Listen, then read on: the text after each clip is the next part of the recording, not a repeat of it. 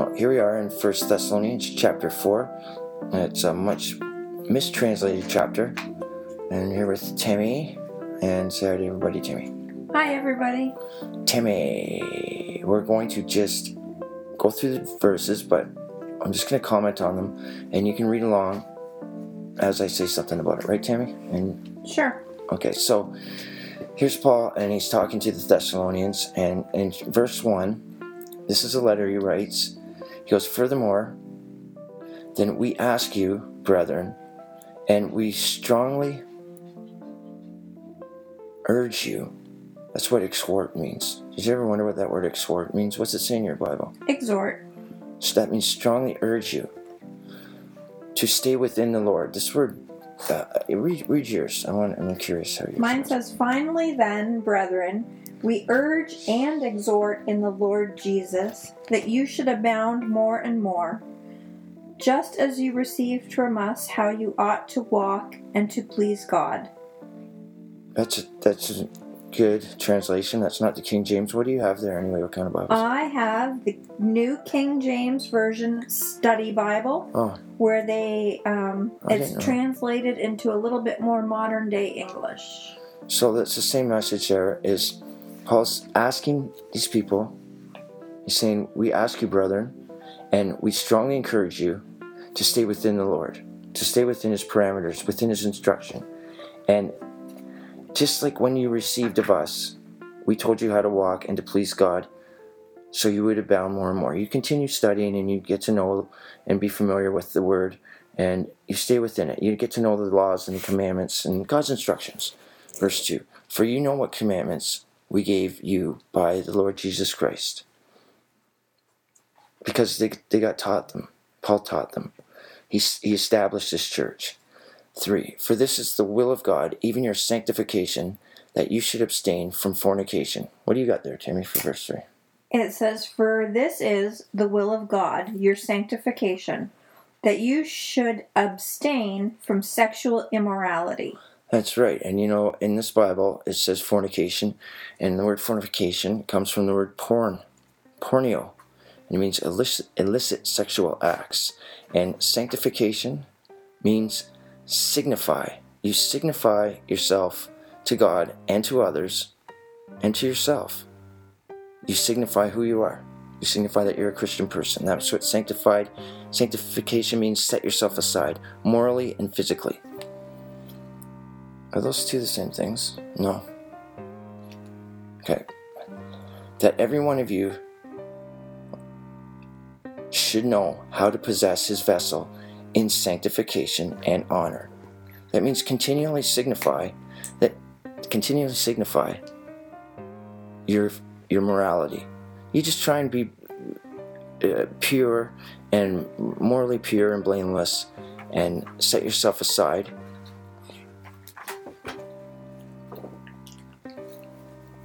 Set yourself aside. What do you have for that? Yeah, that's... I had a note here, I just can't read it. You're saying an example. Okay, so every one of you should know how to possess his vessel. That means to get control of yourself. Like the flesh lusts after things, and you just try and control yourself. That's what it says. Just don't go off and just have barnyard morals and just don't care. Just go do whatever your flesh tells you to do. And those are doggies. They're chewing the bones. And I guess that's fine.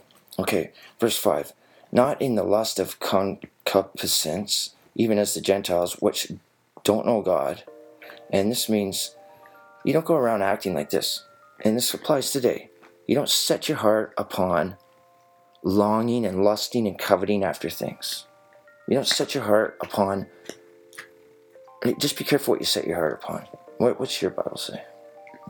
It says, "Not in passion of lust, like the Gentiles who do not know God, that no one should take advantage of and defraud his brother in this matter, because the Lord is the avenger of all such, as we also forewarned you and testified." Okay, so Tammy went on to a new subject there. Verse 5 was finishing up verse 4, the subject about sanctifying yourself. Verse 3, 4, 5 are how you spiritually or physically and morally set yourself aside as examples.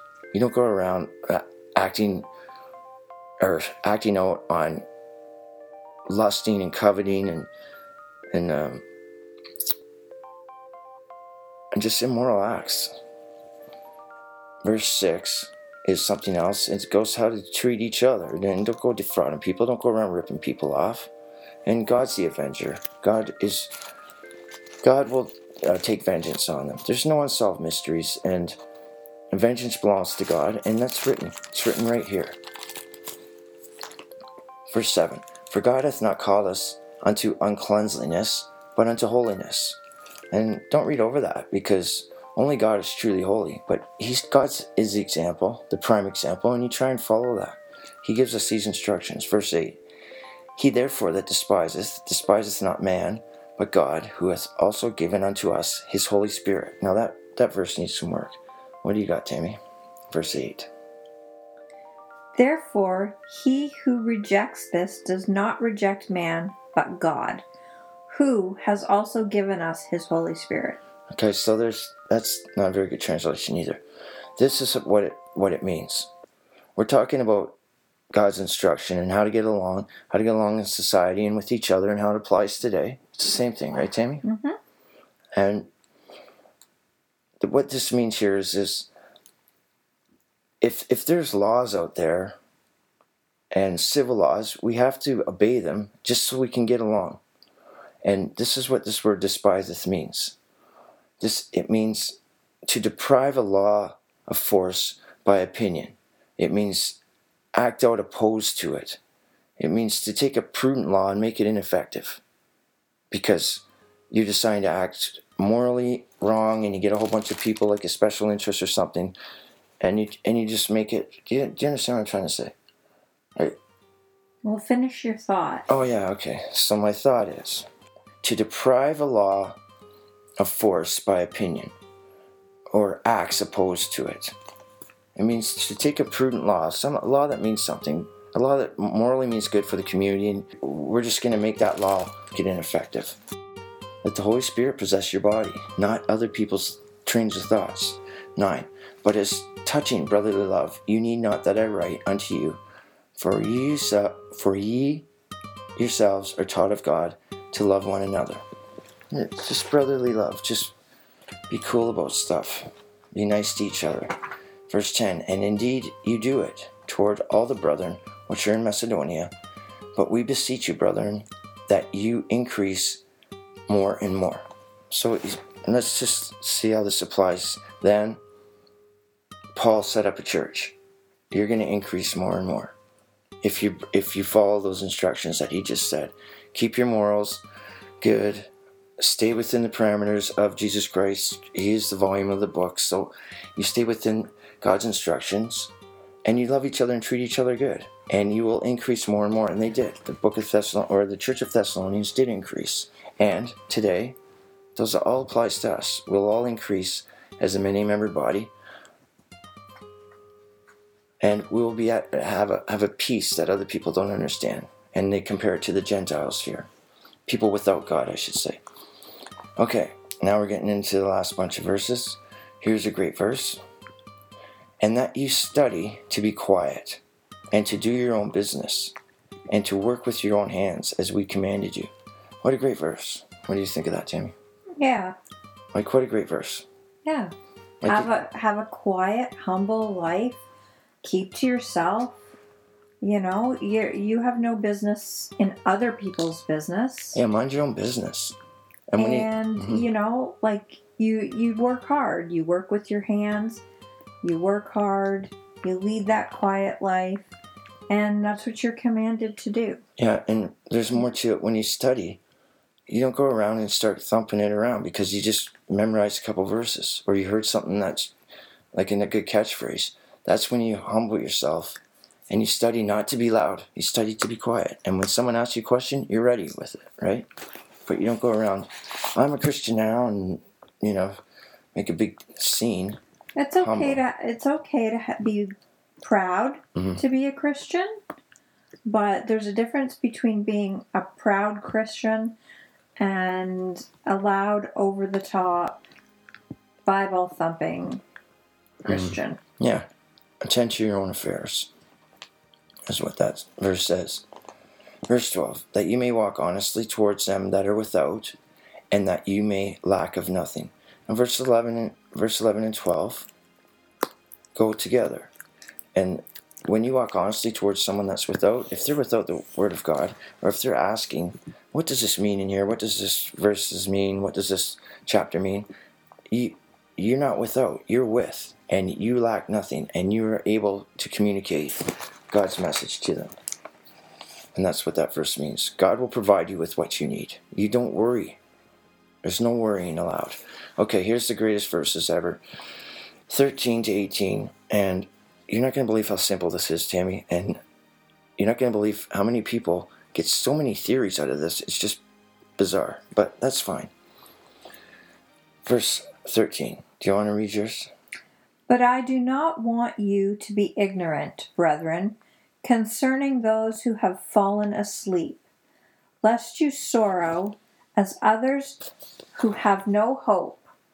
For if we believe that Jesus died and rose again, even so God will bring with him those who sleep in Jesus. Okay, watch this. Watch how easy this is. Now, you have to get rid of all the traditions you've heard and get right down to the bare bones of what's written here. First off, this is a new subject here. Don't be ignorant. That means, what's that mean, Tammy? Don't be ignorant. Just means just that. Yeah. She's chewing that right beside the microphone. Tap it or something. Like, don't be ignorant, okay?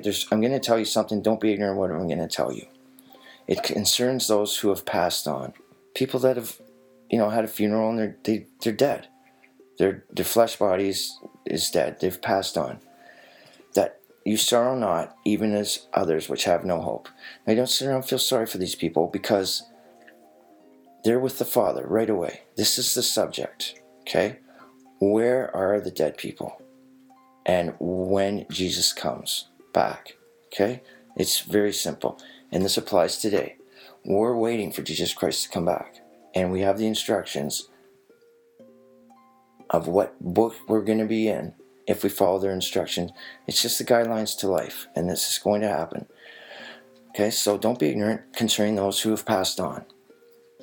For if we believe that Jesus died and rose again, we believe Jesus died and rose again. This is verse 14. And also those that have passed away in the flesh are now in their spiritual bodies. They are with Christ in their spiritual bodies.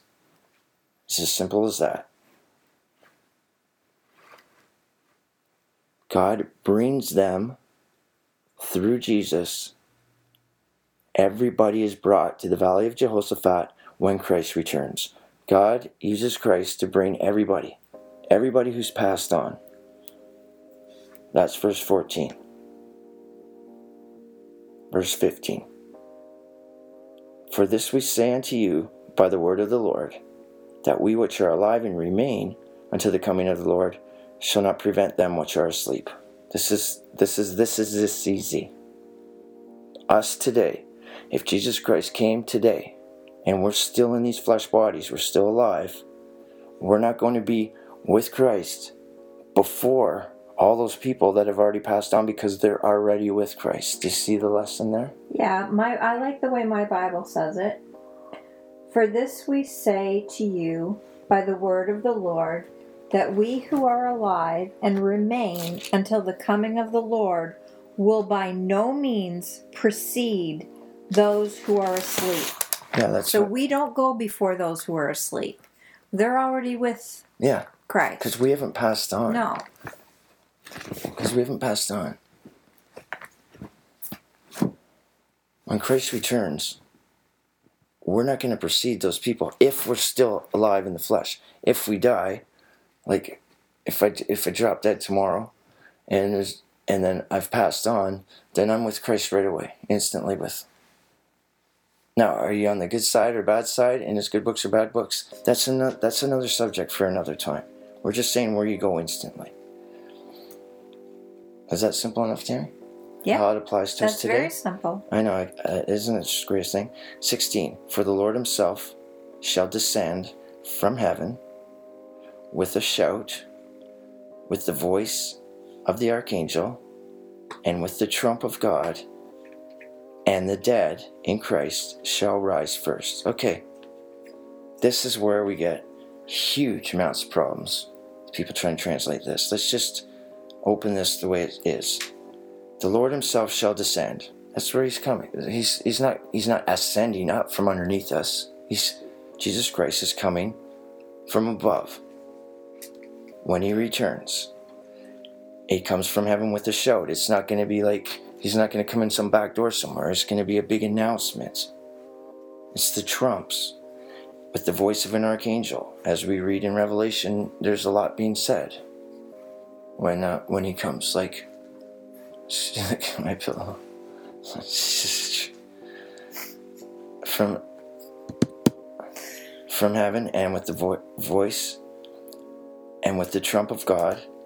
Period. Okay, you just put a period there, or a colon. They put a colon here, but when they wrote the Bible, there was no periods, or what do you call that? Those things? Period, exclamation marks, Punctuation. Yeah, there was no punctuation. So, just that's where it stops. The next sentence: the dead in Christ shall rise first, because they are already there. They shall stand forth first. They're in conversation with Christ first because they're already there.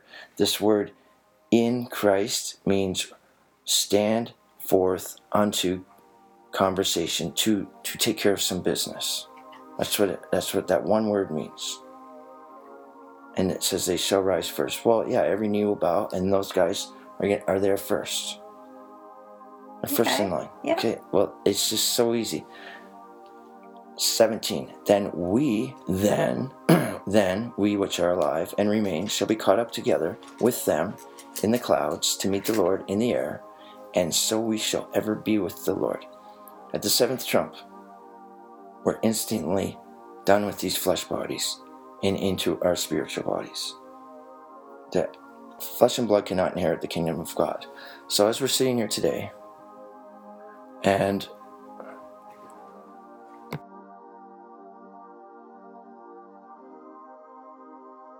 okay, good.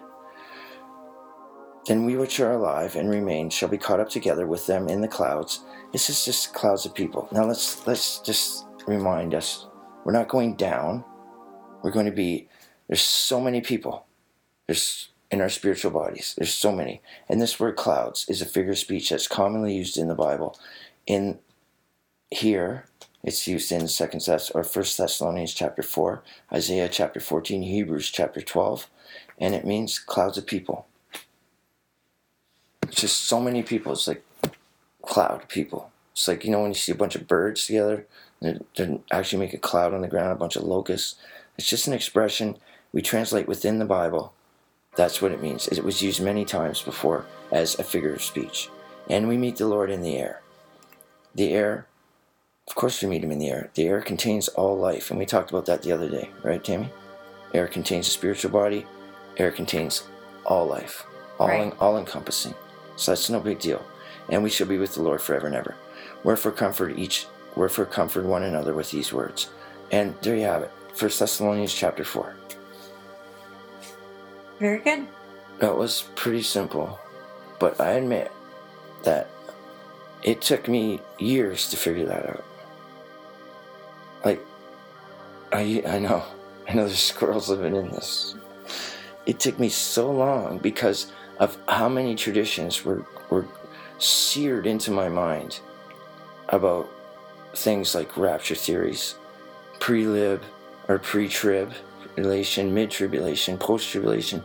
It's very clear here when we gather back. And it's at the seventh trump when Christ returns. That means the sixth is when Antichrist comes, like Satan in his full power. And she's just been such a noisy dog all night. She hasn't sat down for 1 second. Like now she wants to sit down. that Christ comes with a shout. That's Christ hailing his commandment. Hailing his commandment. Every knee shall bow. Man's tradition makes void the word of God. There's no messing that up. Thank you, Tammy. That was the greatest thing. I spent a lot of time on this over the years. On just this. And I didn't see it in its simplicity because of so many traditions that had been seared in my mind. I know, you have to get rid of everything. It says in the Bible you have to learn like you're a child. And a child looks up at his teacher or his parents, and you can tell them anything. They're just sponges. They've just absorbed. But a child doesn't look up and go, yeah, well, I learned this in kindergarten today, and you know what I mean? Mm-hmm. Like you were like that, weren't you? Just shut this off here. Yes, shut that off. All right.